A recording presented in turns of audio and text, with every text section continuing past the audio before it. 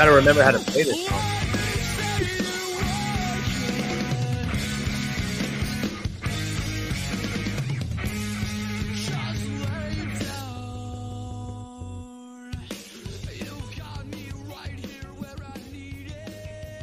Ladies and gentlemen, Bardown Breakdown, episode 190. Yeah, they're still letting us do this, which is kind of ridiculous, you know, because we're not really the greatest at what we do, but we like what we do.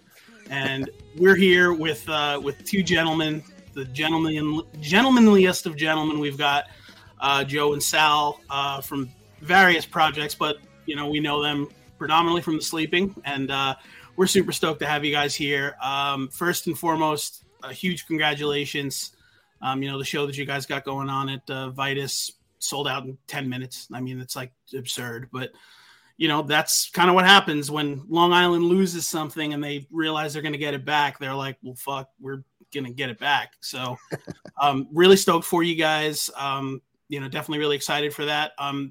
Any possibility of like, you know, popping like a matinee in there, doing like a second show or something? When we booked it, I was like talking to Dave, the guy that runs the calendar over there. He's like hall owner. We kind of like got a date that was like it was Soulfly canceled. So Soulfly canceled, yeah. So they canceled, and they were like, "Yo, we got a Friday open," and we're like, "Fuck it, let's take it."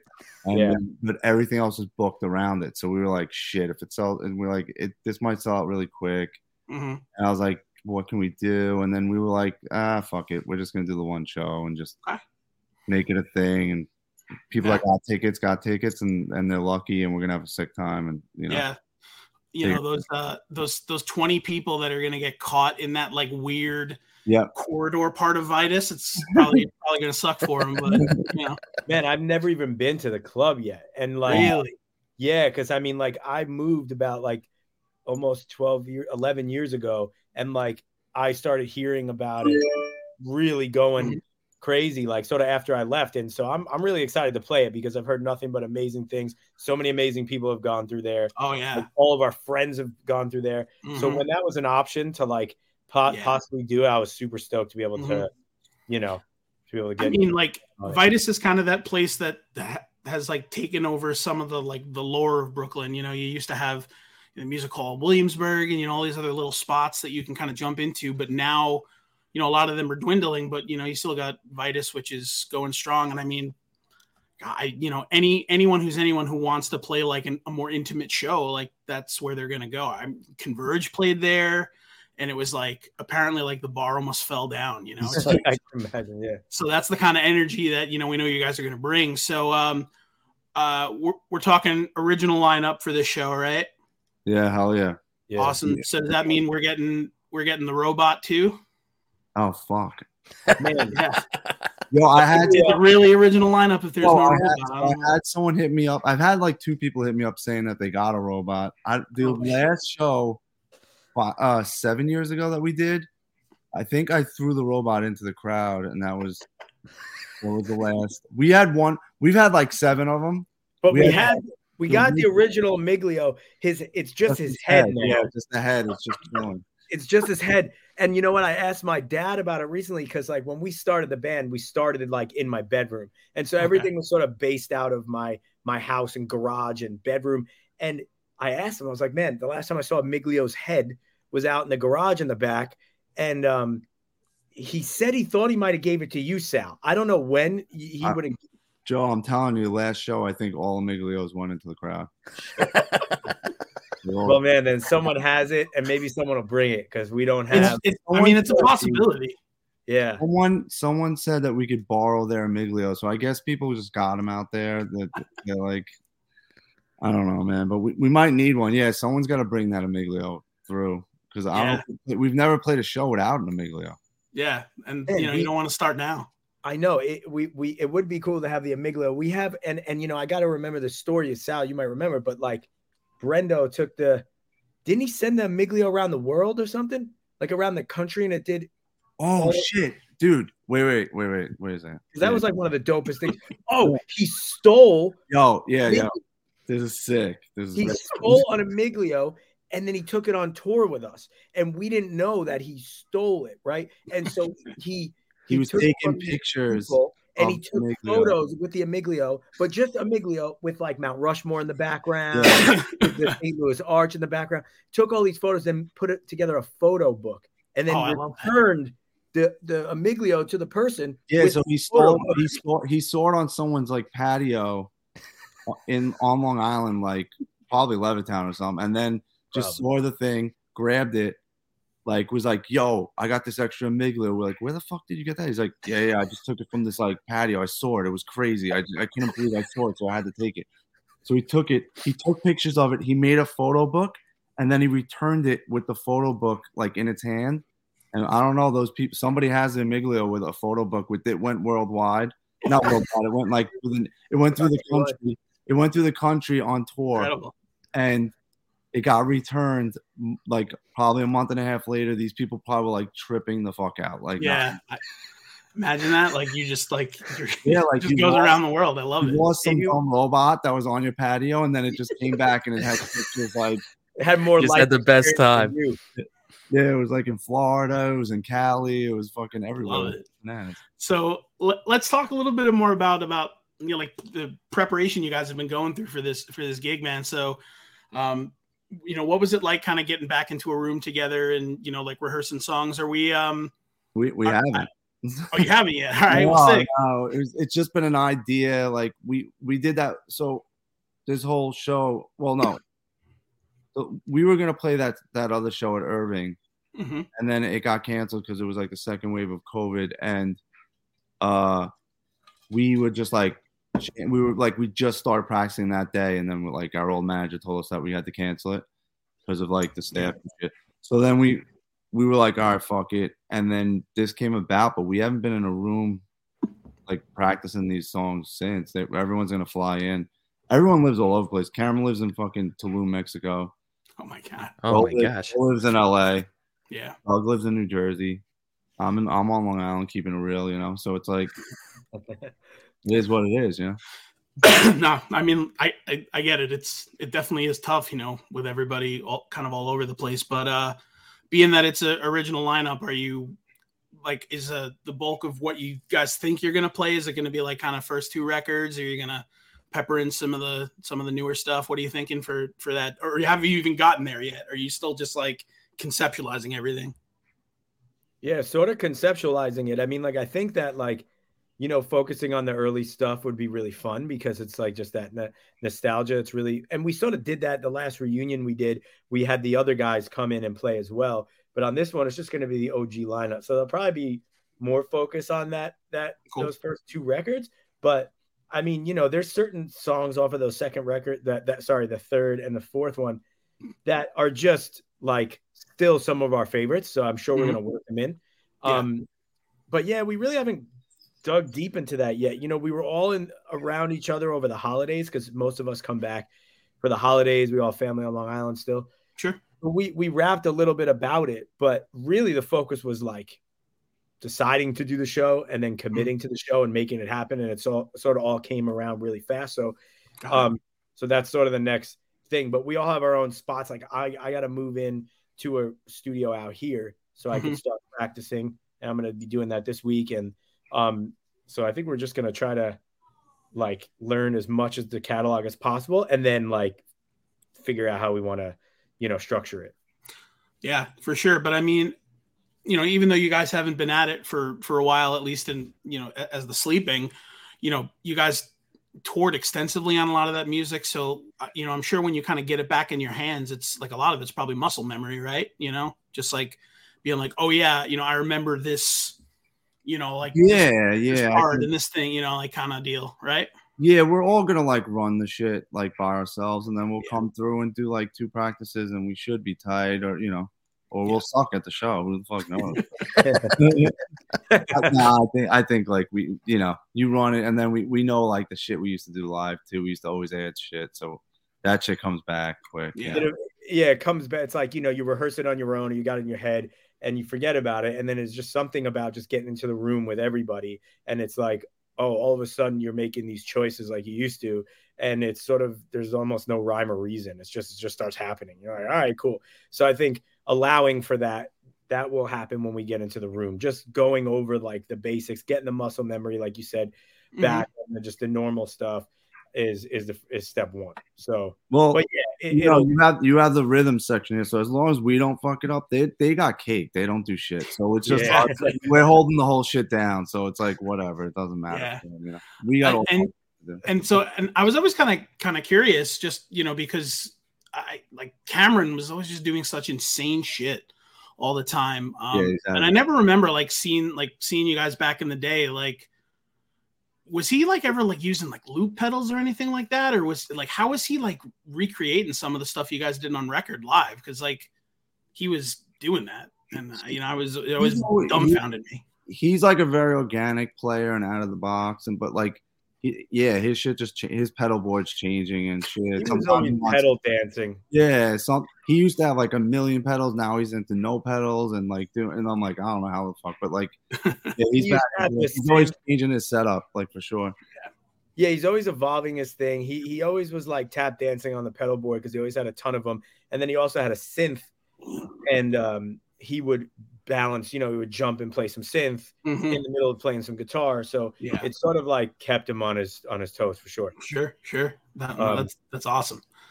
But yeah, it's just so it's so interesting to kind of touch upon that, just because it gives Mikey and I a lot of memories, because I can't tell you how many times over the years we've been able to see you guys play, and it's been awesome. One time specifically, I can remember, I think you guys, you played a Bamboozle. Oh, yeah. And you also played as Biker Woman, which I'm really kind of hoping sees another day in court, because I don't think it got really enough traction to really get the people going, but I think it could today. I know that's so long ago, but what do you guys remember from doing that? Were Live Nation or whoever was doing Bamboozle at the time, where they were just we're doing some silly shit the day before the festival, you guys want to do some silly shit? No, we played it, and they had a rule: you can't play it 2 years in a row. But they were like, yo, you could play we're doing a day before, everyone's playing secret sets under different shit, and we were I don't what the Biker Woman thing was a joke we did on tour. We always would do it. Yeah, it's I don't know why we just started. I think during sound check writing these stupid songs, and then somehow it turned into a character. It was butt rock riffs. We were It really was. It was sick dad rock. Yeah, and then we would just fuck around every sound check. Probably every sound guy was these guys are so fucking stupid. And we would do it for a half an hour and think it's funny, and it would be funny for 30 seconds. And then we did that show. But was Cameron on that? He was, right? Yeah. He was, yeah, because we did, we had played it as the sleeping, and then we couldn't do it. Generally, with big festivals, they like to stagger, they don't like to have people double up every year. Yeah. So it's so the next year that was proposed to us, and we're like, yeah, of course we're going to be fucking stupid and have a reason to be ridiculous. So we did that, and then a few years went by, and then we did. No, then we played 3 years in a row. We broke the code. Was the Sebastian Bach thing the third year? Yeah, because then Sebastian Bach, our manager at the time, Cameron left the band, and we were in limbo of getting a new player, and our manager was Sebastian Bach wants to play Bamboozle. He needs a backing band. You guys want to do it? And we're yeah, I guess so. Question ever. And we're yeah, we definitely want to play with Sebastian, because he was just all jealous that Brett Michaels or some shit. He was I got to do Giant Stadium too. So so we learned all these tracks and Skid Row songs and fucking it was his solo stuff. And then that's a whole story. Honestly, it was crazy. And go and rehearse with him was completely fucking out of hand, but it was amazing. And he was super cool. And then we did Bamboozle with Jack from Bayside playing guitar, and then our buddy Double Dan also playing guitar. Yeah, and we did it with half Sebastian Bach set. Well, he just decided last minute. He's do you know what? I'm just gonna play 2 songs. You guys do your stuff. And we're wait, what? was supposed to be your backup. Now it's the sleeping playing with guest vocal of Sebastian. It was basically us playing with a guest vocal of Sebastian Bach. Yeah. And we're like, all right, I guess so. So we're like, that's a fantastic thing to put on your tombstone, I guess, right? Oh yeah, it's a weird. Like every time he gets arrested or something weird, I'm like, oh damn, I forgot we played with that dude. It was like everything you could imagine or you would want out of like an 80s rock star. He is the real. It's no joke. It's like that's exactly who that dude is, man. It's epic. He was epic. But I don't know how human beings can even like do that. Like I feel like if I drink like seltzer the wrong way, like I'm gonna die. And well, that's like when we talked with Cone from Sum 41, and he was partying with Tommy Lee, and he's like, "All right, we got Tommy time." Oh, just went unbelievably out of control. Yeah, man. All those dudes don't play. We're never like a band. We never got like none of us. It was weird. None of us did any drugs. None of us drank coffee. Everybody drank. And we would rage and things would get a little nuts back when we were younger. But like no one fucking ever like went down the drug trip in this group. Everybody was already like sort of tweaked out. It was like heavy drinking and never anything else. It was weird. Yeah. I mean, because you hate to say it, but like, Long Island in general, is a kind of an affluent place, which means that, more kids can afford more designer drugs that are just gonna fuck you up for life. And it's just like it's a cautionary tale, like living around it and seeing it to make you think like, well, maybe I'm not gonna, I won't put try the shit up my nose or like pop this pill because people are fucking nuts. But that's like kind of how things go. But like just to kind of talk a little bit about of Long Island. So like I know you guys are kind of dispersed and stuff, but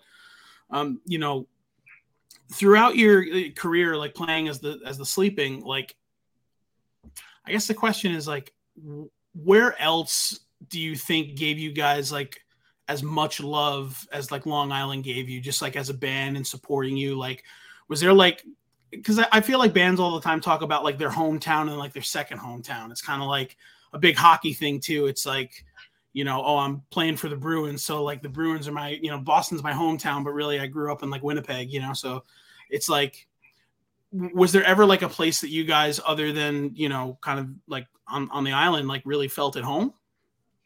Man, there was multiple places. That was the cool thing about like being a small band and getting in a van and having to start at like playing to 10 people at a time, because we got to build these like and cultivate these cool little pockets all over the country. And like, and the kids that would come out, it would grow really organically. So like they were just like actual fans. So it did feel really at home in places like Butler, Pennsylvania, which was like a weird little town, but like hundreds of kids would come out. It would be like a hometown show. And then like Florida, like Fort Myers in Florida, and like Delaware, Wilmington. Like we just have, oh no, that wasn't Wilmington, right? It was where the hell was that? No, I don't know. There's a Wilmington, Delaware, yeah. So Wilmington, Delaware. I feel like that wasn't, or maybe I'm tripping. Maybe that was where we. Yeah, it was. Yeah, there was all these like little other places that we built, like fan at a time. So like once you start like growing up with these people, like you go back, they're like 15 years old coming to a show, and then you're back there 3-4 years later, and they're like 18, 19 and super fans and bringing their friends and younger siblings. It starts to feel like home. And we were lucky to have a bunch of places around the country like that. Not really so much on the West Coast. We hit the East Coast a shit ton because everything was short drives. Mm-hmm. We were in and out of Florida nonstop and circulating around. We also we didn't have money behind us. Like we did it so DIY punk rock in the beginning. Like we did everything with no money. And we like I was saying, we played like fucking D markets. Like it wasn't even C market. We played like little towns, and we would like win over the whole fucking town because we were the only I don't know, I guess touring band that would come through, and they would like us, and then we would just like keep going through that. And then when we started like getting bigger, then we finally would get on like real tours, we were already a band for years. So we were playing like we would play A markets, and people would be driving like from these fucked up weird places. Like I drove 2 hours to this major city. You know, it's like it was so crazy. We were building fans in the middle of nowhere. It was like it's awesome. Nuts. And one thing that helped with like, I don't know if you guys saw us back in the early days, we used to bring like lights and shit to like small little bars and stuff. So like I at the time worked for like a DJ company. So I like would grab the guys' lights and like take them over, when we're not doing parties, I'd be like, I'm going to borrow these for a minute. And then we'd set them up in like the back of a bar. And there's this hardcore band with a dude who our merch guy at the time would wear like a Lucha Libre mask. And he would just control the lights with this like bullshit controller we made.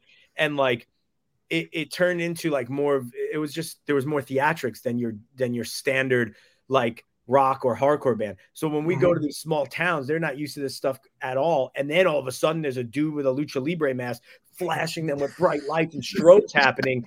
It was like a lot. Like people didn't digest. We had laser lights, we had moving lights, we all homegrown. We were doing this shit by ourselves. It was fucking wild. We had spotlights. We blew more fucking circuits than any band ever. No, in the middle of our set, we had so many fucking circuit breakers. We were like, we can't use the floodlights anymore in this house show. I know, we're playing houses with floodlights in the living rooms and shit. It was sick. No, to come back to hockey, so that kid that wore the mask, he was like one of my best friends growing up, and he was a goalie.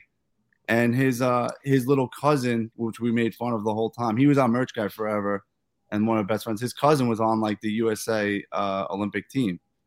Jay Joseph, he's nasty as hell. That's awesome. Unbelievable. Yeah, he was like around. He was like a little kid when we were. It's on Joe's block. It's wild. Yeah, like Sal and I met through the band we were in prior to this. Sky Came Falling, and we were sitting in my parents' house, and Sal gets a phone call from our buddy Jay, and he's like, "Where do you live?" And he's like, "Oh, I live in Levittown." He's like, "Oh, my drummer that I'm with now lives in Levittown. Where?" And he goes, "I live on Saddle Lane." And he goes, "Joe, where do you live?" I'm like, "Saddle Lane." He's like, "What the fuck?" And so Jay lived like, a block away. We didn't know each other. He didn't grow up there. And so I was on the phone. And I was like, walk outside. And I like walk outside and I start walking down the block. And he's like walking out. It was like a fucking like 80s movie. And we're like, what the? You're like 20 houses away from where I've been like for the last year trying to make a record. Like, dude, it is so funny how like Long Island is such a small world. So I grew up in Deer Park, and like right next door to me was the bass player in that band. ASOB, the Arrogant Sons of Bitches, if you remember them.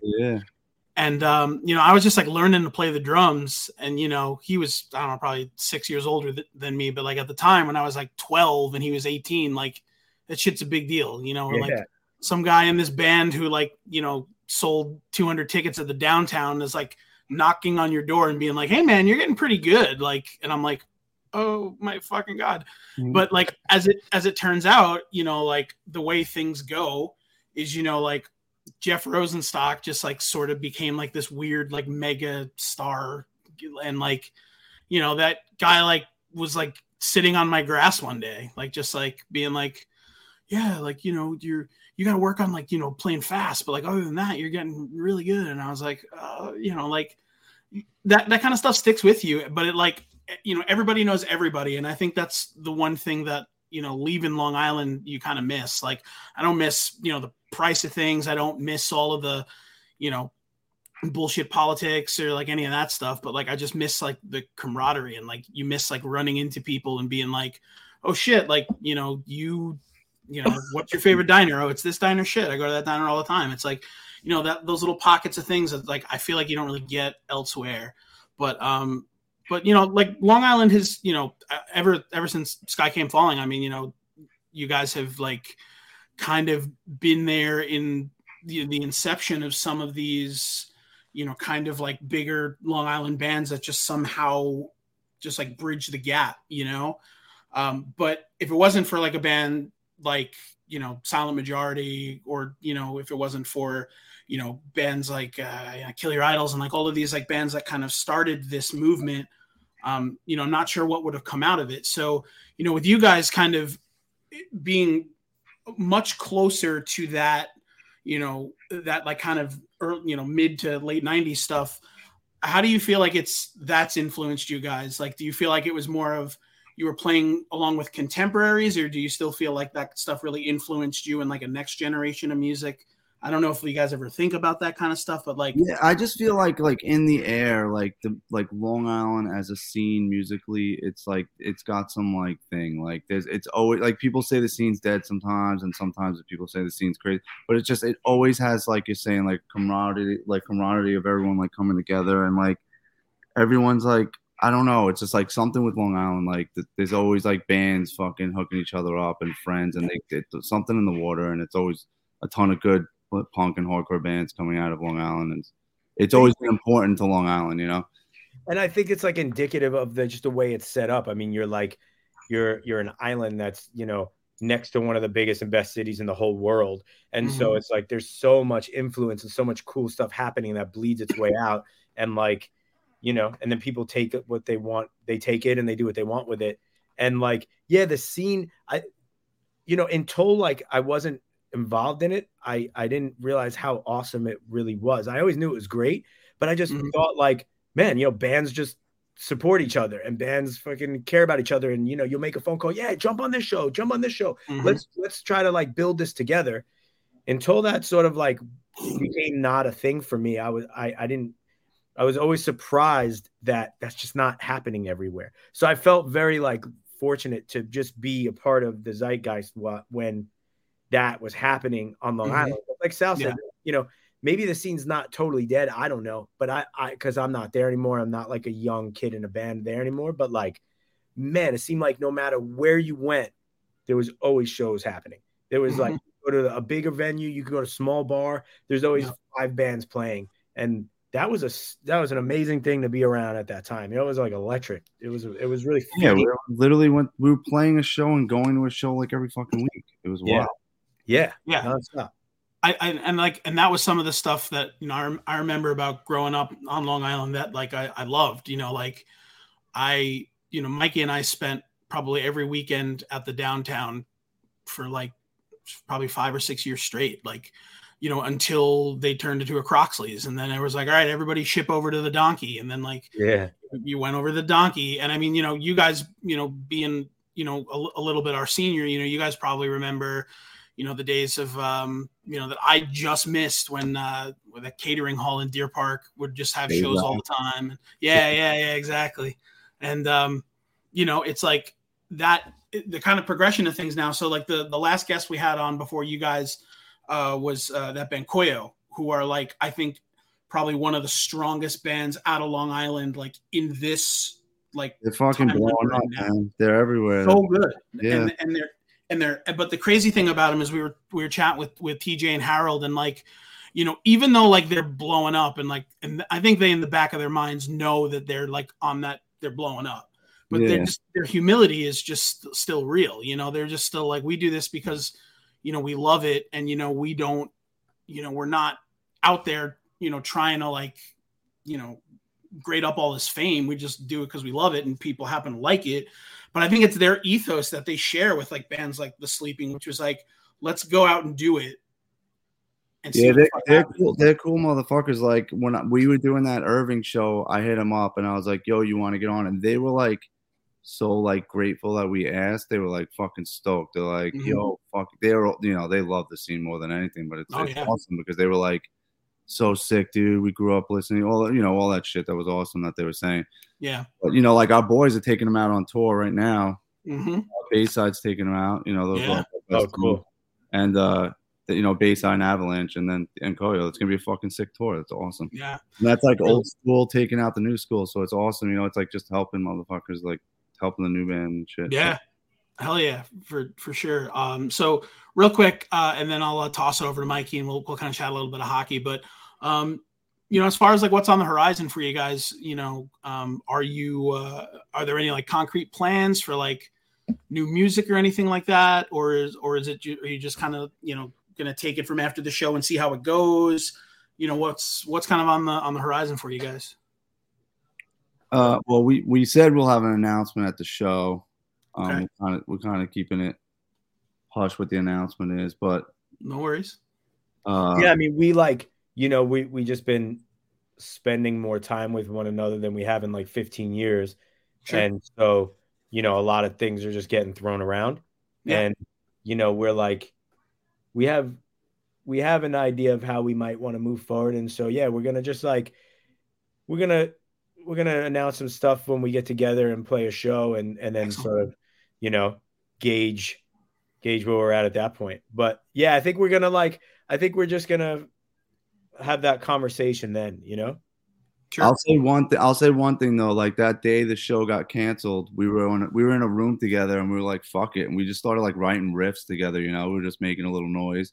Sure. And we were like, "This is sick," And that was all that came of it, and we were just like stoked, and that's awesome. And that's a great thing, Yeah, like the show got canceled. We were bummed, dude. Like Joe came from LA and fucking Cameron came from fucking Mexico, and we were all sitting in a room like, "Wait, the show just got canceled? What the fuck?" Yeah, and I guess we're just in a room, might as well jam. So we were just jamming, and we were writing some riffs, hanging out, whatever, drinking beers.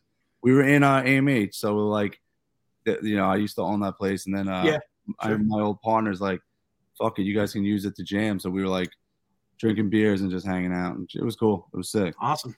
Yeah. And I think that's an important thing is getting back together with old friends and just kind of doing what you used to enjoy doing and can now enjoy doing with a different perspective in hand. So I really looking forward to whatever that announcement is in the show coming up. But I'll throw it over to Mikey up there.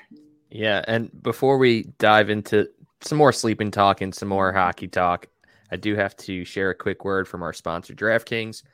The NFL playoff action continues. We're one step closer to Super Bowl 57 and the NFL division round.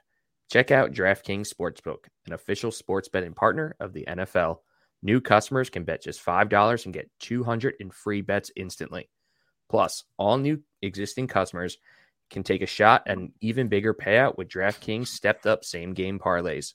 Boost your NFL winnings with each leg you add up to 100%. So download the DraftKings Sportsbook app now and use promo code THPN. New customers can bet $5 on the NFL divisional round and get $200 in free bets instantly. Only at DraftKings Sportsbook with promo code THPN. Minimum age and eligibility restrictions apply.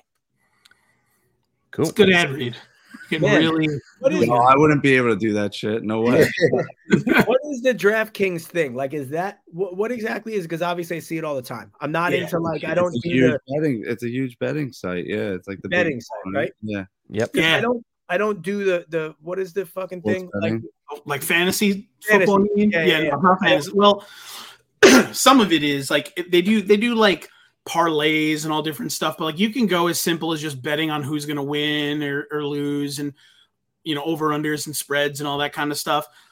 It's really cool. Like I had I don't do much of it just because like I'm broke anyway, but like the couple of times like I did gamble on things that I thought were like sure shots, like ended up working out, and like I got a little bit of scratch from it, which is pretty cool. But cool.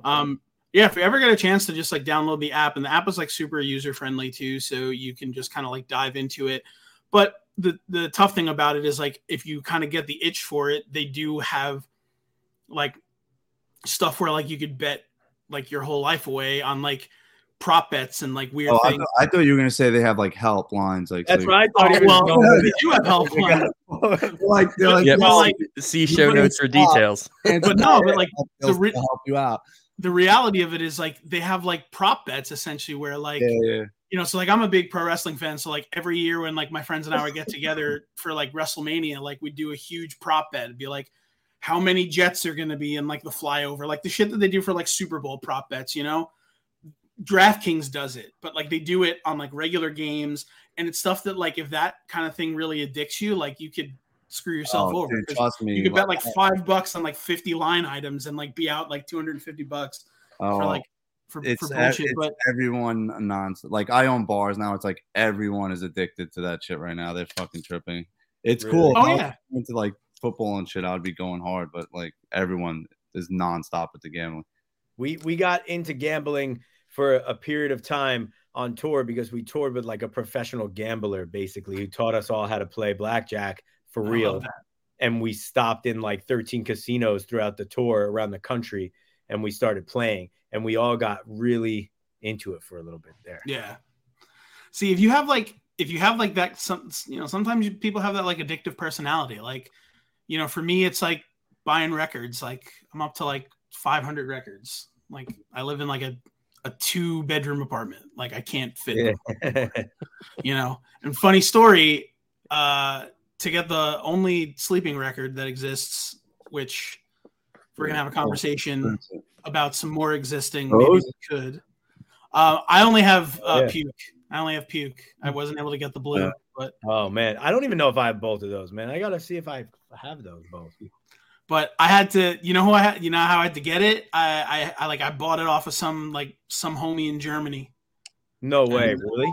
I did. It wasn't like crazy. I think I spent like overall like maybe $55 on it, but like Doug's huge into record collecting. He said that Puke right now is like $300 or something. Yeah, no, it's up there. It's up there now, but it's like, one of those things where I mean, like, the Envy Boys, like their records only got pressed once, and like they go for like $500 or $600. Like it's crazy, but really? When you get into like that kind of stuff, like it can make or break you. And for me, it has broken me. So, but man. If you guys end up pressing more records, it seems like that shit's like goes up in value. It's kind of an investment, no? So, but it can be, but like the place where it hits you, and I'm not going to get too crazy into this, but like, it's like anything. It's like like baseball cards, right? You get like a limited edition rookie card, and it's like the only rookie card they put out for this guy, right? And then a year later, they put out like a holofoil, and then they put out a this and a that, and it devalues your rookie card.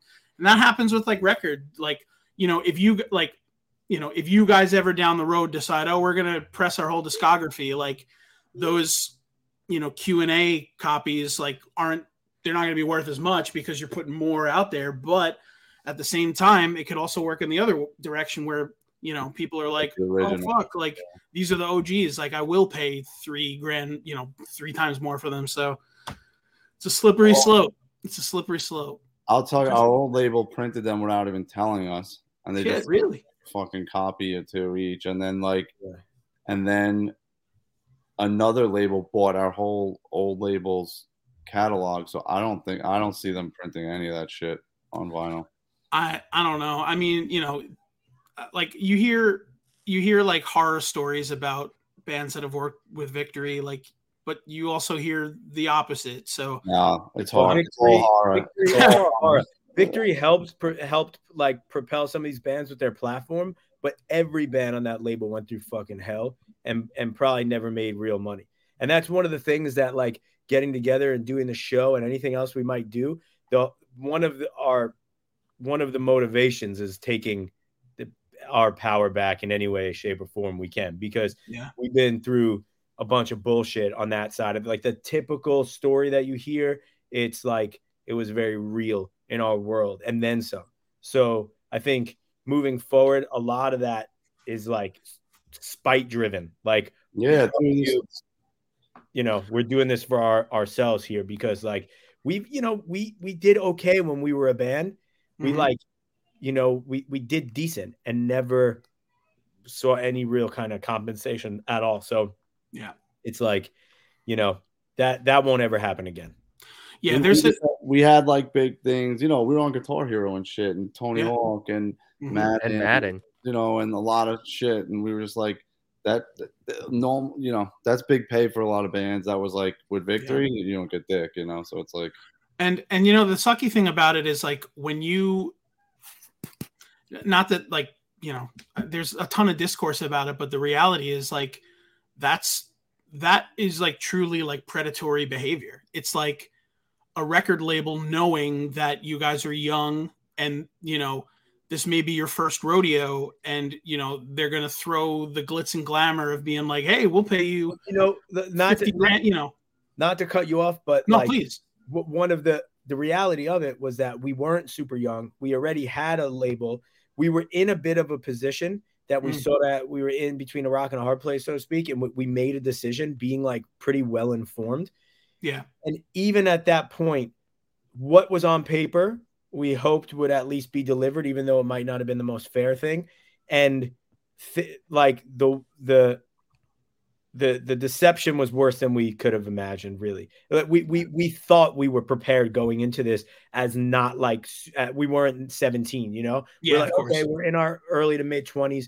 We know a little bit about this world, and it didn't matter because like essentially it was worse than what we thought. Yeah, and people with power just do what they want no matter what. It doesn't matter if it's on paper or not. It's just like, well, what? Then do something about it. And when you're like, regardless of whether you're young band or old band, if you don't have a lot of power, or clout, you're in a bit of a hard situation. It's hard to compete against a multi-million-dollar record label when you're on your own. So it's like, for sure. You know, and that's what all those bands dealt with. So it's just, and that's what I mean by it's even a little darker than you think, because the story is, these young wide-eyed people get sucked in because it's like it's all that glitz and glamour. But it wasn't even that. It was like we knew what was happening, but it still went darker than we thought. And it's just like, oh crap, the underbelly of this is like is deeper, you know. So yeah, like when people say like labels take advantage, like Victory was so fucked up. It was like in a whole nother realm of craziness. Like he took advantage of like fucking friends passing away and every opportunity that would propel him, he took advantage. And it was just on. He would do the craziest.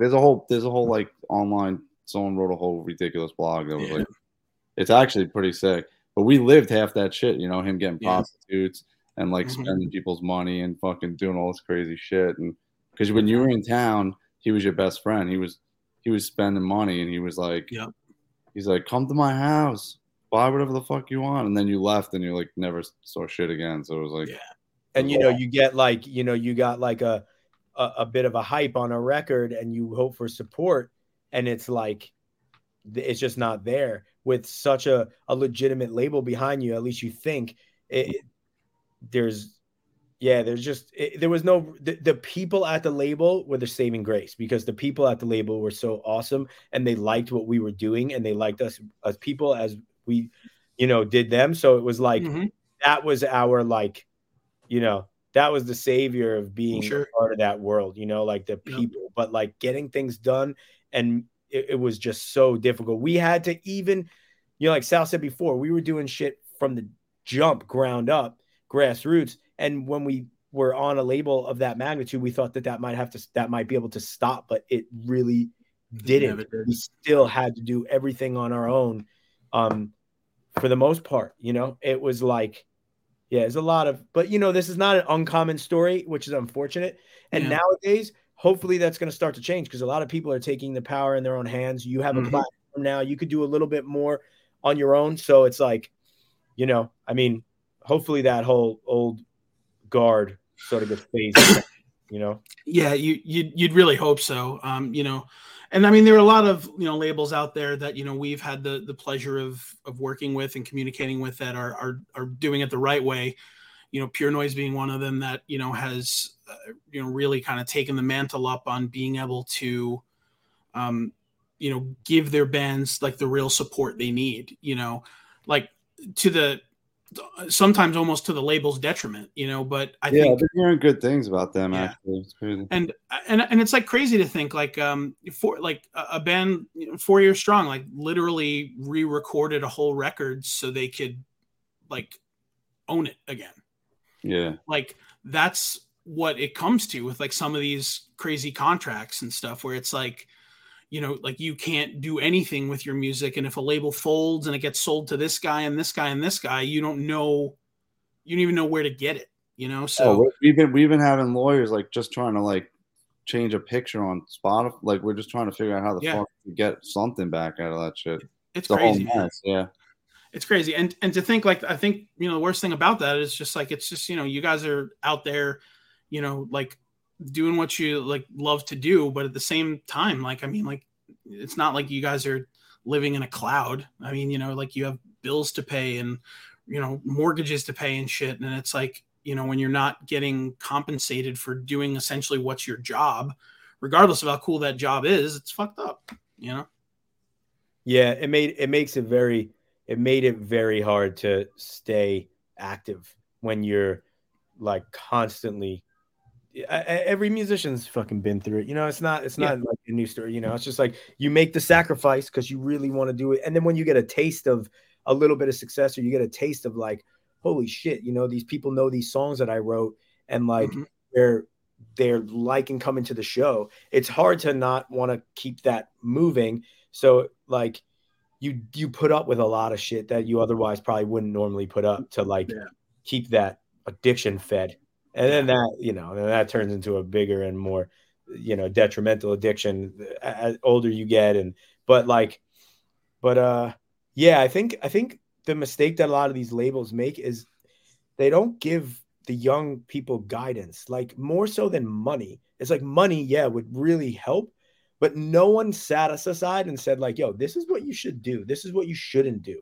And like just a few little tips from people that are in the business and know, like, probably would have saved us a lot of time and energy. And that shit is the stuff that eventually like it dissolves bands. You know what I mean? That's the stuff that eventually breaks people down, starts people on this horrible path. It's like if there was people that actually cared more in that industry, it'd be a healthier place. And you know, it's just unfortunately it's really not the case. But I do feel like, back to my point, I do feel like now it's starting to change. I think it's starting to finally change. So yeah, we can hope. We can definitely hope. But to kind of tie this to hockey and also keep it good luck. I'm interested to see how you're gonna and keep this a little sleeping as well. You guys had a historic logo, and you know, obviously with hockey, there's some historic logos as well. Yeah. I just want to know the backstory of the bunny. Like, where did they come from, and like, were you surprised it stuck around and like so many people have that probably tattooed on their body? What, Sal? I said, do you want the made up like fake story we used to say, or you want like the true story of where the bunny came? I don't even remember the made up story. We always like, well, we used to like take the name The Sleeping and turn it into this like crazy. Really what the whole sleeping thing came from was, so like Cameron's brother's like a graphic designer. He's been in a bunch of hardcore bands. He's actually playing the show. He's in Death Spiral. Sick. At Vitus. Yeah. So, and it's cool. Like, he has two daughters. They like kind of are getting older, so he's back in bands and shit. So it's sick. But so he was gonna design a website before we even were called The Sleeping. We didn't have a name, and I don't even think Doug was even in the band. We were just like moving forward with shit. And he was like, "Yo, let me show you my work." Like, yeah, let me show you my work. I have a portfolio online that I use for work. And he's like a legit motherfucker. He has like dope shit online, and he worked for, you know, huge companies. So his website was called thesleeping.com. I have no fucking clue why or how it ties into his art. I mean, his whatever, his web designing. And it was thesleeping.com. The logo was the bunny. And we're talking about, like, he's showing us the website because it was like a dialing pad. I remember this whole shit because so it was like a phone pad. And it was like, go to the homepage, dial 12. So you like hit 12 and then it would take you to home. It was like a cool little thing.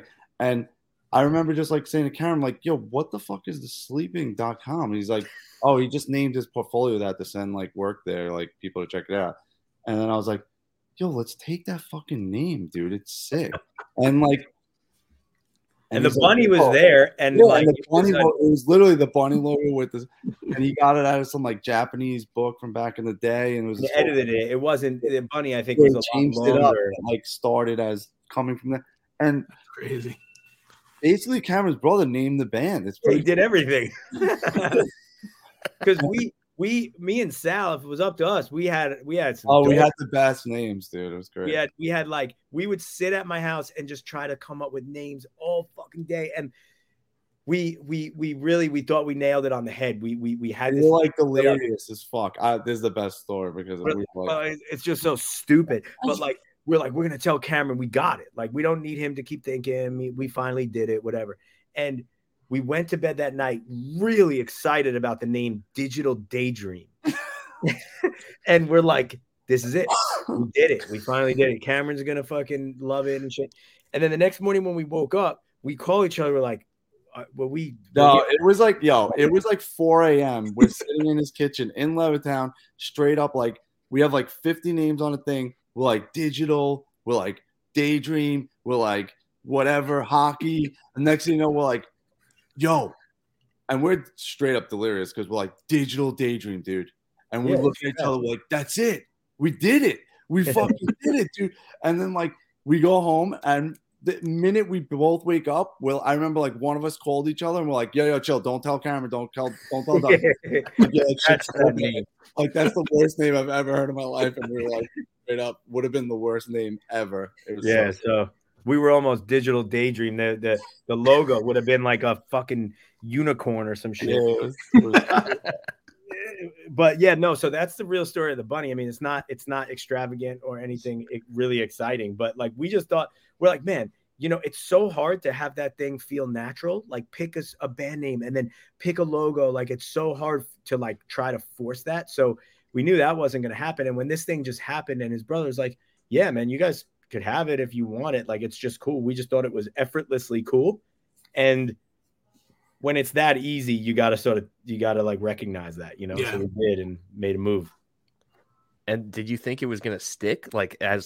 Because that's when I think of the sleeping, like that's one of the first things that comes to mind. Yeah. And like all these years later, there's probably thousands of people that have that tattooed on them. We made the decision to keep it consistent and like edit and everything, and we were like, this is gonna be the logo. Let's do it. Let's put it everywhere. And it kind of made sense with us because it doesn't make sense. So like we don't make sense normally, but it's like so. Yeah. You're right. You're right back there. Yeah. No, I just keel over, just call something. He's falling apart. Next episode 190, baby. Yeah, right. Every day could be my last. So I guess, as I also hinted at, so what are some of your favorite NHL logos? That there's some historic ones. Do you have a favorite? I guess we can go Joe first. Man, I mean, like this is so cliche, but I think I was of the age, man. Like when the Mighty Ducks came out, like I was just of the age. I was in the team. I just thought that was so dope. And then like, what was it? Paul Correa, Teemu Selanne, like that squad, man, was like a powerhouse squad. The team was like, had this gimmick thing surrounding it because of the movies and shit. But it was just so exciting to be a kid and like to see what was just like a Disney movie or like just now it's like a real thing and they're good. And it was just exciting. So, I mean, that was up there for me. I mean, the Islanders was always like a point of contention because I think the original logo, the OG logo is like a bit timeless. And then they went to like the fisherman situation, the fucking, what was it? What was the Gordon Fisherman? Gordon Fisherman, dude. Yeah. Like when they went to that, I was just like, I was like the colors, you guys are, trying to make it more exciting with this color combination, but with the extra teal in there and shit. But like that was a little bonkers to me, that dude. I never messed with that one. But and now what is it? Now that's gone, right? And now is it just the NY, like the New York? What is they went back to their classic logo, and then actually they do this new thing called the reverse retro, and a few times a year they'll wear like a jersey from their past, and this year is actually the fisherman. So they kind of took away some of the teal, put it on like a navy blue jersey, and the fisherman's back. Oh my God. They even brought their old logo back. I mean, not their old logo, their old mascot. I'm not sure if you ever went to any games when they wore the fisherman, but it was like this massive like fisherman, like dude that had a goal light on his helmet. And he was just super like, it was like pre-Gritty days. So like, Gritty for the Flyers, how he's just like a lunatic, like having this creepy 7 foot tall, like bearded man be your mascot. Oh my God. I mean, I was definitely going to games at that time, but I don't remember that shit. That was like, I mean, what is that? That's like 95 years. Yeah. Yeah, that's like Eric Fisho and like Tommy Sallow. Dude, like yes. Those years. But man, like when you look at like, and that's the thing, like, so, Mikey was talking about like the simplicity of the sleeping logo of the rabbit, right? It's just like, it's sleek, it's simple. Like there's not, a bunch of intricacies, and it's like, there's something that's like, just kind of like sleek about it. And like there are a lot of like NHL logos that are timeless just because they're sleek, Simple. just because they're not like super, like the Red Wings logo. Like to me, that Red Wing is just like classically NHL. No, that's one of the dopest logos in the, right? Nothing fancy about it, nothing crazy, just a red ass wing. And it's like, that's it. And the fucking Habs, what is it? It's think hockey when you see that shit. A horseshoe, yeah, right. So it's just like some of this. You know what I liked? What was it? I think back in the day it was like the Phoenix Coyotes, right? Oh, the Kachina. Was that what it was? Oh, it's beautiful. I love that logo. That logo was sick, dude. The colors were sick. Was that Phoenix Coyotes? Am I right with that, or was that like? Yeah. Yep. Yeah, man. It had that like Mesa look. Yeah, it was sick. And that was dope. And we were talking. It's so funny. Last episode we were talking about the Sabres, and Mikey just kept talking about the Slug logo that was like around for a couple of years. I don't even remember that. It was pretty awful. It was like. Really?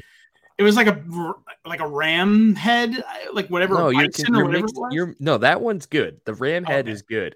The Slug is early 2000s Sabres. So like when Thomas Vanek was on the team and Jason Pominville.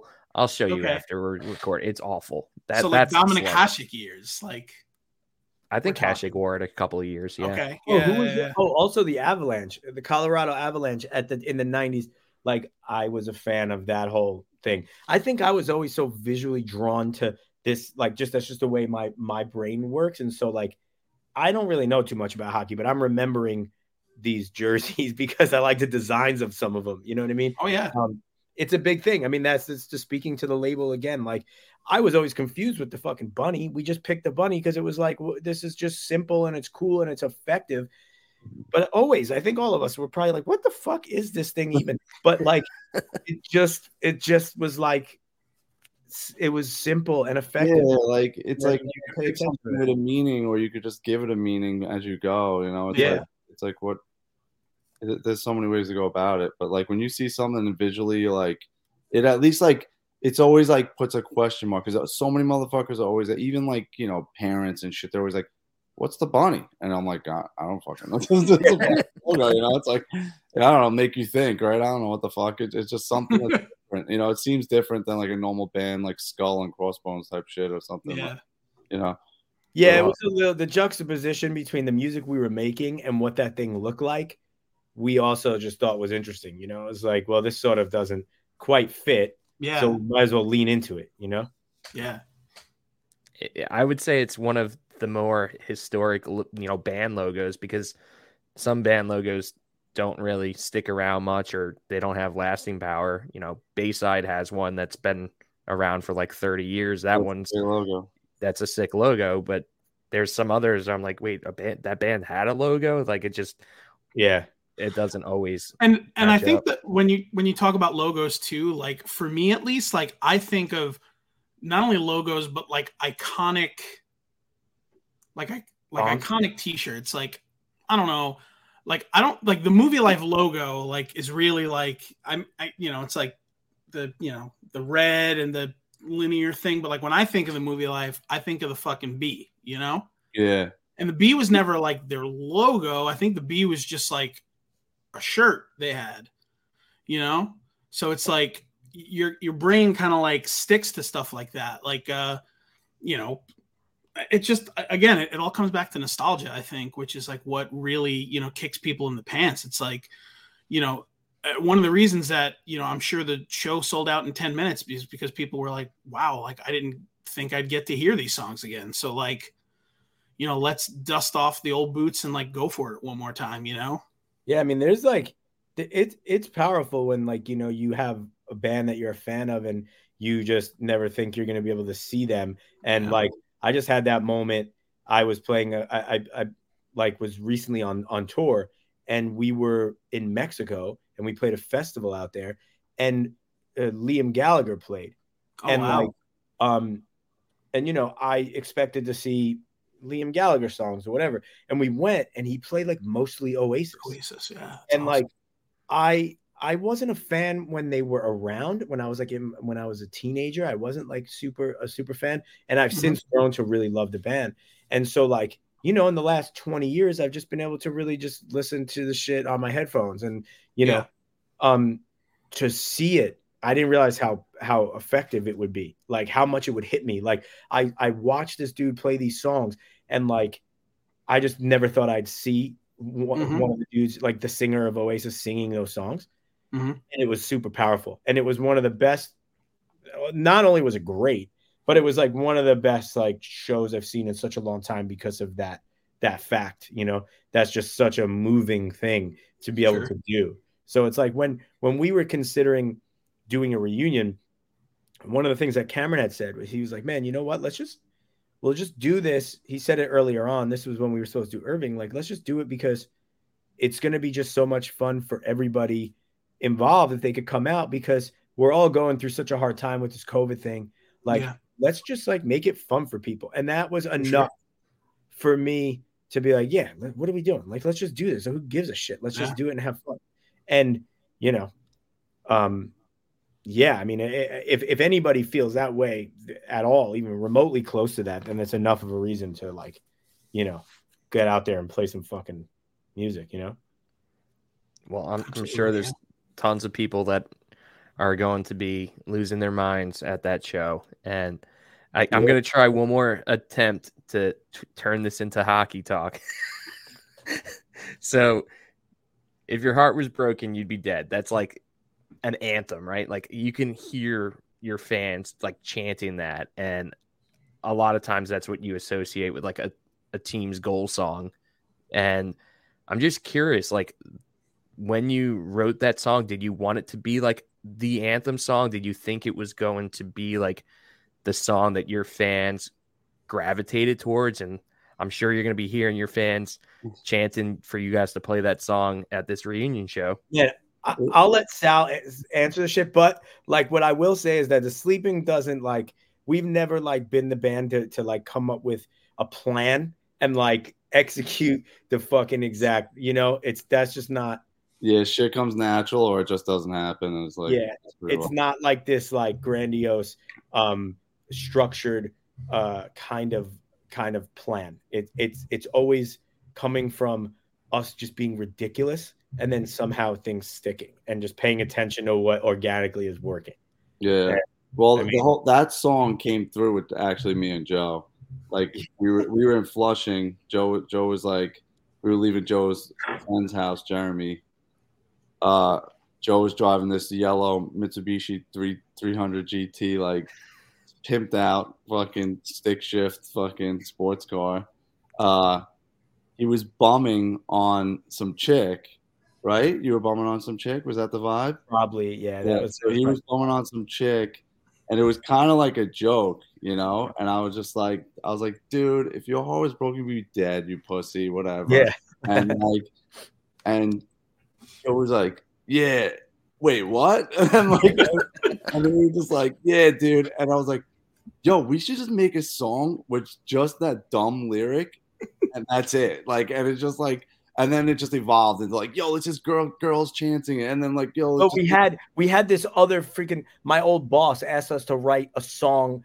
He's a bit of a maniac. He's like, write this song for the fucking football or for like sports teams and shit. And we're like, yo, we're a hardcore band. We're trying to write some shit. We like enough. But so jokingly, we started like writing music and like for like silly songs and shit. But the song had this dope hardcore breakdown thing. And like it had this like this really ethereal guitar lead, and we're like, we just sort of Frankenstein this thing together. And then one day on tour, I was listening to like jazz, and we were driving around listening to jazz, and I'm tapping da da da da da da da da, and I was like, man, that's, you know, the jazz swing is like in 3/4. What happens if I put that in 4/4? And then it became da da da da da da da da da da, and I was like, yo, what else if we just took that breakdown, connected it with the stupid fucking sports song breakdown, and then we were like, then what? And so yeah, like at the studio, we just improvised Yeah, three different the jams. whole first half is us just jamming, like so it's just an improvised jam, and then we were stuck in the studio for like a week or two straight in the dead of winter when we made the first record, and we were like, we literally didn't leave the fucking inside building, and up in Woodstock, New York. And we went out to see a show, and we met these girls who, like, I think Doug knew or something. And we're like, no, we just met them at the show, dude. Did we just meet them? Yeah. So we met these girls at the show, and we're like, yo, we have this piece of music, and this is what we think, like, we might want to do with it. You guys want to just come back and like record the vocals? And I was in there conducting them, and we were like out screaming, like, you can be louder, do this, do that. And we're just winging it and just having fun with it. And then it turned into like this fucking ridiculous amalgamation of noise. And then that was, I don't know. And then I don't even think, I don't know how it came to be a live thing either. Like, well, so it's funny. I have pretty vivid memories. And as I'm thinking about them, seeing you guys play, how funny this really is to me. But like, I've seen you guys probably 2 or 3 separate occasions essentially get bullied by the crowd. Yeah, like into playing it whenever we made a rule. They say it. We only play it if the crowd chants. That's the rule we made for ourselves. Yeah, but like it was like a great thing because like I'm sure you guys wrote out a set list, and then like you get to like song 3 or song 4, and it would just happen, and like everyone would just be kind of like looking at each other like, well, I guess it's now or fucking never. And another sick memory I have that just cropped up in my brain was I think going to Connecticut. Was it Connecticut, Mikey? Yeah. To see you guys, and I think you guys were playing with. Was that with Alexis and Fire? That was. Yeah. It was Alexis and Fire. That was a small show. That was homie sick. from Alexis and Fire just kept body slamming people into the crowd. So a crowd surfer would get on stage. He'd literally scoop slam them back into the crowd. Dude, it was the funniest thing I've ever seen. Dude, but yeah, that was a fucking tour. Me and Steele drank a whole bottle of whiskey. It was like this honey whiskey he was drinking. The bass player of Alexis on Fire, and it was fucking wild, dude. We had some fun times with those guys. Yeah. Yeah, I think Census Fail was on that show too. Census Fail, I think, was on. Yeah, it was us, Alexis, Seosin, and Census Fail. Yep. And that was a really fun. Tour. We got very close with the Alexis guys, and like, because they still weren't like, they were big in Canada, obviously, but in America they still weren't huge, and so it was. We really rode down with them hard on that. That was a good one, man. That was really fun. Yeah. And I guess I'll share my story of If Your Heart Was Broken, You'd Be Dead. I went to see Bayside at the Crazy Donkey. You guys were not even on the bill, but I think like Doug was there. Maybe some of you guys were there as well. And I think the Bayside crowd, since like there was a lot of crossover between their fans and your fans, they saw Doug like side stage. And the crowd actually started chanting, "If your heart was broken, you'd be dead." Those were the days, man. Those were the days. That's crazy. And Doug actually came out, and then like the Bayside dudes played the song, and Doug did the whole scream. It was just so wild. See, Doug's so fucked up. He probably never even told us about that. Yeah, I don't even know about this shit. I gotta find out on this podcast. This is like such an epic thing. 20 years later. Yep. Well, that's my great. version of that song. Man, that song brings me some of my favorite memories when we're in the band, because I think like it's always like that moment in the set where just hell breaks loose, no matter what. And it's where the phones come out, and it's where shit gets crazy. And so I guess you get to relive it a little bit after the fact too sometimes. So like I've seen like the last video of our last reunion show, it was complete bananas. And like the first record release we ever did, which was at the Irish American Center in Mineola, in like 2004, there's video of that, and I remember Heart Was Broken and video of that, and it's just going complete and insane. I just love it because it's one of those things that's like almost so stupid that it's like awesome. It's like it was one of those things that we just thought up. It was so dumb and ended up being an awesome thing. 20 years later, people still think it's funny and fun, and it's crazy. And I think it works because we never take ourselves super serious with that kind of shit. Like it is fun. That's what it is. And that's it. You know, there's like, you know, yeah, we're not nitpick apart.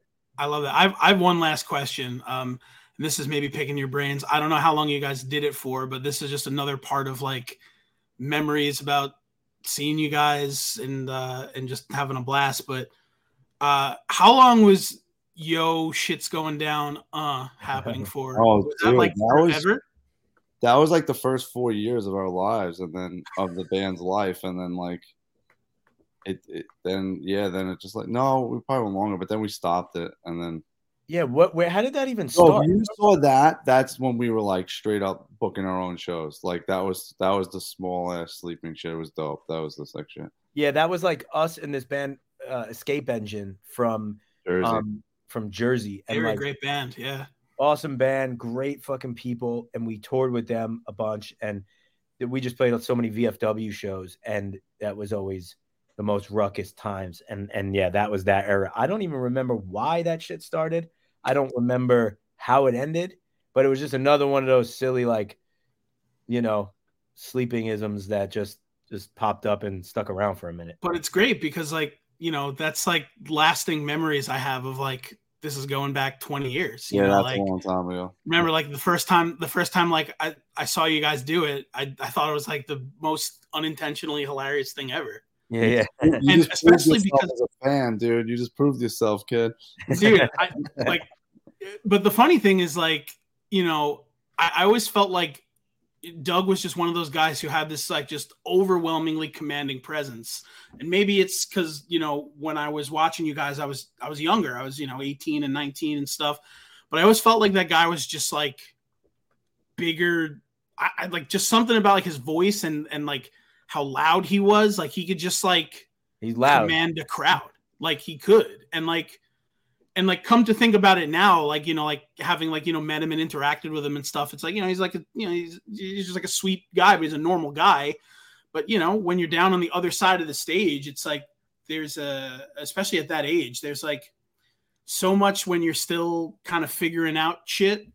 Yeah. And, you know, you hang has like a special, when it all comes together and like he has that moment, he has a special thing that he could really rock a room, you know. And Doug is like really, you know, innately like charismatic, you know, like he really just he's a welcoming presence, you know what I mean? And on and off the stage, like you feel like you can open up to him. And I think when he gets on stage and he opens up, I think people appreciate that vulnerability, you know, and like it resonates with them. And it's also, it's just another part of like the OG sleeping that I think it's the reason why the shit made sense. The silly stuff that we did, Doug being that kind of person, like, yeah, it sort of fits in the whole story, you know? Sure. And my final question's kind of a silly one, but can you tell us what went down at Yo Gabba Gabba, or was it the Sesame Street, or like one of those kids shows that you guys played on? Like, how did that freaking happen? Oh yeah, that was fucking wacky. What was that Cartoon Network? It was a Cartoon Network show, but it was like a kids show on Cartoon Network. What really happened was we were on Warped Tour, and fucking our label called, and they were like, "Yo, Hawthorne Heights can't do this show in Georgia," and we're like, "We're in Buffalo," and they're like, "Yeah, so they're like, tonight you're getting on a plane to play." Oh, the morning. In the morning. In the morning, whatever, like 4 a.m. you're getting on a plane to fly to Georgia. And we're like, yo, we're not missing our fucking Warped Tour show. Like that shit's that was happening. We were doing some dope shit and we were like stoked about it. And they're like, yeah, but you got to play in front of these like 4-year-olds jumping around. And we're like, wait, what? So we like played a song about like a friend that passed away. Like, I don't know, it was really fucked up. We didn't know it was going to be like in front of all these little kids. We thought it was like going to be a cool Cartoon Network thing. We got there was literally like little baby, like 5-year-old kids. And we planned to play a song about our friend who passed away. So we're playing this heavy, this emotionally heavy tune. And these little kids, they don't understand the lyrical content. And they're bouncing around. We're looking at each other like, yo, what the fuck is our life right now? Like, this is the most ridiculous shit. No, it was ill too, because the announcement's like this little kid, and they're like, And now they're sleeping. And it's like some wild shit, dude. This is indicative of like our whole shit. Like we always got caught up in weird, wacky situations like this. But what was cool about this one was that so we did the thing. We're like, all right, we did it, and then we got to jump on a plane and go right back to Buffalo. And Buffalo is one of those spots that we talked about before. Like at times it was like a home away from home. We had a good fan base there, and so for Buffalo Warped Tour, we'd land. And we're like 40 minutes away, and our set's in like an hour. And the dude was like, "Yo, I'm gonna get you there." And we're like, "Oh shit!" So we throw all of our stuff in this like, what was it, like a limo or something? No, I remember he had an Escalade, but it was all blacked out, so it was like limo style. It was like Biggie Smalls basically. And we're like in this Escalade, and he's going the highway scary fast. Like I'm like, dude, this dude's gonna kill us. But he speeds, he gets us there at showtime. Our techs were fucking awesome and set up most of the stuff, and we get on stage and we made the show. We had like cut like a song or something, but we made the show, which was insane that it happened. Yeah, but I remember they were like pissed too. The stage manager like for Warped Tour was like, "Fuck you, you're not playing." And we're like, "No, we got it. We're on." Yeah. Like, we'll be there, and we got there. But yeah, that was a crazy situation. I'm not gonna lie, I spent like 30 minutes on my lunch break today trying to find that video, and I can't find it because I remember when it came out, like, this is Absolute Punk days. Absolute Punk like posted it. Oh, that's right, Absolute Punk. I forgot about that. And I'm like, I remember them being on like some kid show, and it made no freaking sense. And the I was other like, thing I that's want scary to me too is like, so like, you guys end up playing. I presume you're talking about Heartbeats, which is beautiful song, but. Like, what would Hawthorne Heights have played? Like, their most popular song literally says, "Cut my wrists and black my eyes." So, like, they were going to play that in front of these 4-year-olds, and they were going to be like, yeah! Like, I mean, that's like just true victory shit. They would just say, they don't give a fuck. They'd be like, yeah, we're going to give you, like, this death metal band for fucking, they didn't care what it was. They were just...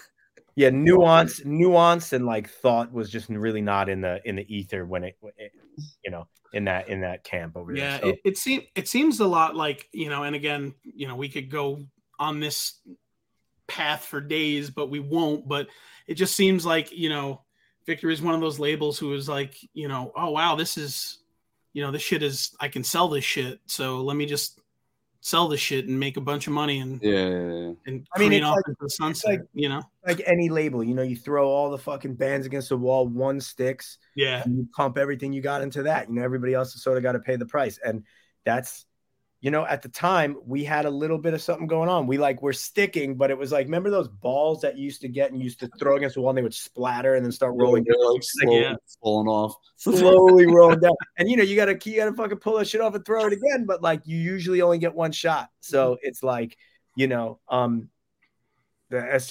the breaks, man. That's why, like, again, we're just trying to keep anything that we do from this moment on, for the most part, in our own hands. We're gonna try to make our own decisions. We're just stoked that like people still give a shit fucking 20 years later, and it's pretty amazing that like people are actually pumped and like fucking we want to support those motherfuckers. Like, keep those motherfuckers around that really give a shit about what we do and what we create, and I mean, there's only a handful of people that can say that they were Sebastian Bach's fucking backing band for 2 songs, and you guys can confidently do it. So, but Etched in Stone, man, we're super stoked for the show coming up. If you want, real quick, I mean, it's sold out, so it's not like anybody can get a ticket. But when's the show going down? February 17th at St. Vitus in Brooklyn. Dope. February 17th. You guys said Death Spiral are hopping on that with you guys as well, which is awesome. So yeah, go trek out, cold ass Brooklyn night and go see The Sleeping and, warm your gills up in that fucking weird corridor. When you see it, man, you're going to be like, that is a weird corridor. Like, it must suck to be one of the people that gets stuck behind this like tiny wall. That's the worst. I feel bad. I feel extra bad because I'm short. So like me in the back of any crowd at a show is like the worst. I just don't even want to go to shows anymore because if I can't fucking have a decent vantage point, then I might as well just throw myself off a fucking bridge. Tying it back to hockey for a minute, the only thing I can really contribute is, so I just got these are my old missions, like these from like the mid 90s. Were you wearing them the whole interview? Yeah. And then we're doing this hockey podcast. I'm gonna wear my skates. I know. I was gonna. Dude, that would have been sick. I should have just been freaking around throughout this whole thing. But yeah, I just got these things, and they're so fucking fast, dude. I haven't had new skates since literally 1996, and I got these things, and they're just the fastest things. I just put them on and just like rip around the neighborhood once in a while, just as a weirdo. Like I live in like this sort of like hipstery part of LA, and so these people like are outside drinking coffee, and I'm just ripping down the block on fucking hockey skates. They're like, this dude's a psycho, but it's awesome. It's sick. So. That's all I really I do want to play. I do want to play again. I miss street hockey, and I really do want to fucking play. I just don't know like anyone out here that does it. Well, I'm pretty sure the Envy on the Coast dudes have literally moved to LA and they all play hockey. I know 2 of the dudes are here, and Brian apparently lives like down the block from me. Haven't seen him. My buddy who played drums in that band, I'm still tight with, but he's not a hockey guy. So I've disconnected from those dudes. Maybe I'll reconnect and go and fucking a little bit. I feel like I have a lifetime of hockey now that my son, as I was saying, my son is playing his first game on Saturday. He's 4 years old, and we had videotape that shit. Was it Pure Hockey in Smithtown, getting all his pads and his helmet and all his stuff, and I'm like, whoa, this is going to be. Is he going to be a goalie, or does he want to be? Does he want to be out in skates? I don't think you really decide yet. They're so young to just get like a stick and elbow pads, a helmet, and there's this one. The stick is one episode. Righty, it's just straight. They're like, there's this one episode of South Park that like couldn't be more true to that statement, where it's like they're dramatizing this whole like rivalry between like these 2 5-year-old hockey teams. Of just all 5-year-old, and like they put this like crazy montage music behind it, and like it's just them falling down. It's just falling down. Like can't skate, just constantly falling down. But I'll tell you what, if your son ends up being a forward, the first one he pots, you're gonna lose your shit. You're gonna be like, "Fuck yeah!" Yeah, dude. Kicking down the boards. But his son is an awesome drummer too. He's like drumming and he flips out. He's like, whatever he picks up, he seems like he's killing it. So I'm excited to see what he does with hockey. Fucking Uncle Zizzo here, just like I'm down. Passing it down. I would get out on the street with him. I suck with a puck, but I was good with a ball. I'm a good skater because I come from like the inline thing, like just fucking fruit booting it. But like I never was an ice hockey dude. So like my puck skills were not where they needed to be. I was good with the ball, Yeah, it's the opposite of what are the 2 fucking Mighty Ducks brothers who can rip slappers but can't skate? Oh yeah, brothers. Yeah, dude. See, you're the opposite. You're just living in a parallel universe. But we'll let you guys go. Thank you so much for being on here with us. Super stoked. February 17th for the show at Vitus. Really super excited for whatever announcement comes out of that. If we get some new music out of you guys, that'd be dope. But we hope you guys have a great time playing the show. And if it ignites the fire in you guys and you end up doing this again for a little bit, hopefully we can have you guys on episode like 290 and just like relive all of this and and maybe if we can get Miglio on the show, that'd be cool too. Way into that. But anybody out there, I'll know a lot more about hockey. It'll be great. Yeah. No, you guys did great, man. Thank you so much. Again for Joe and Sal, we appreciate you.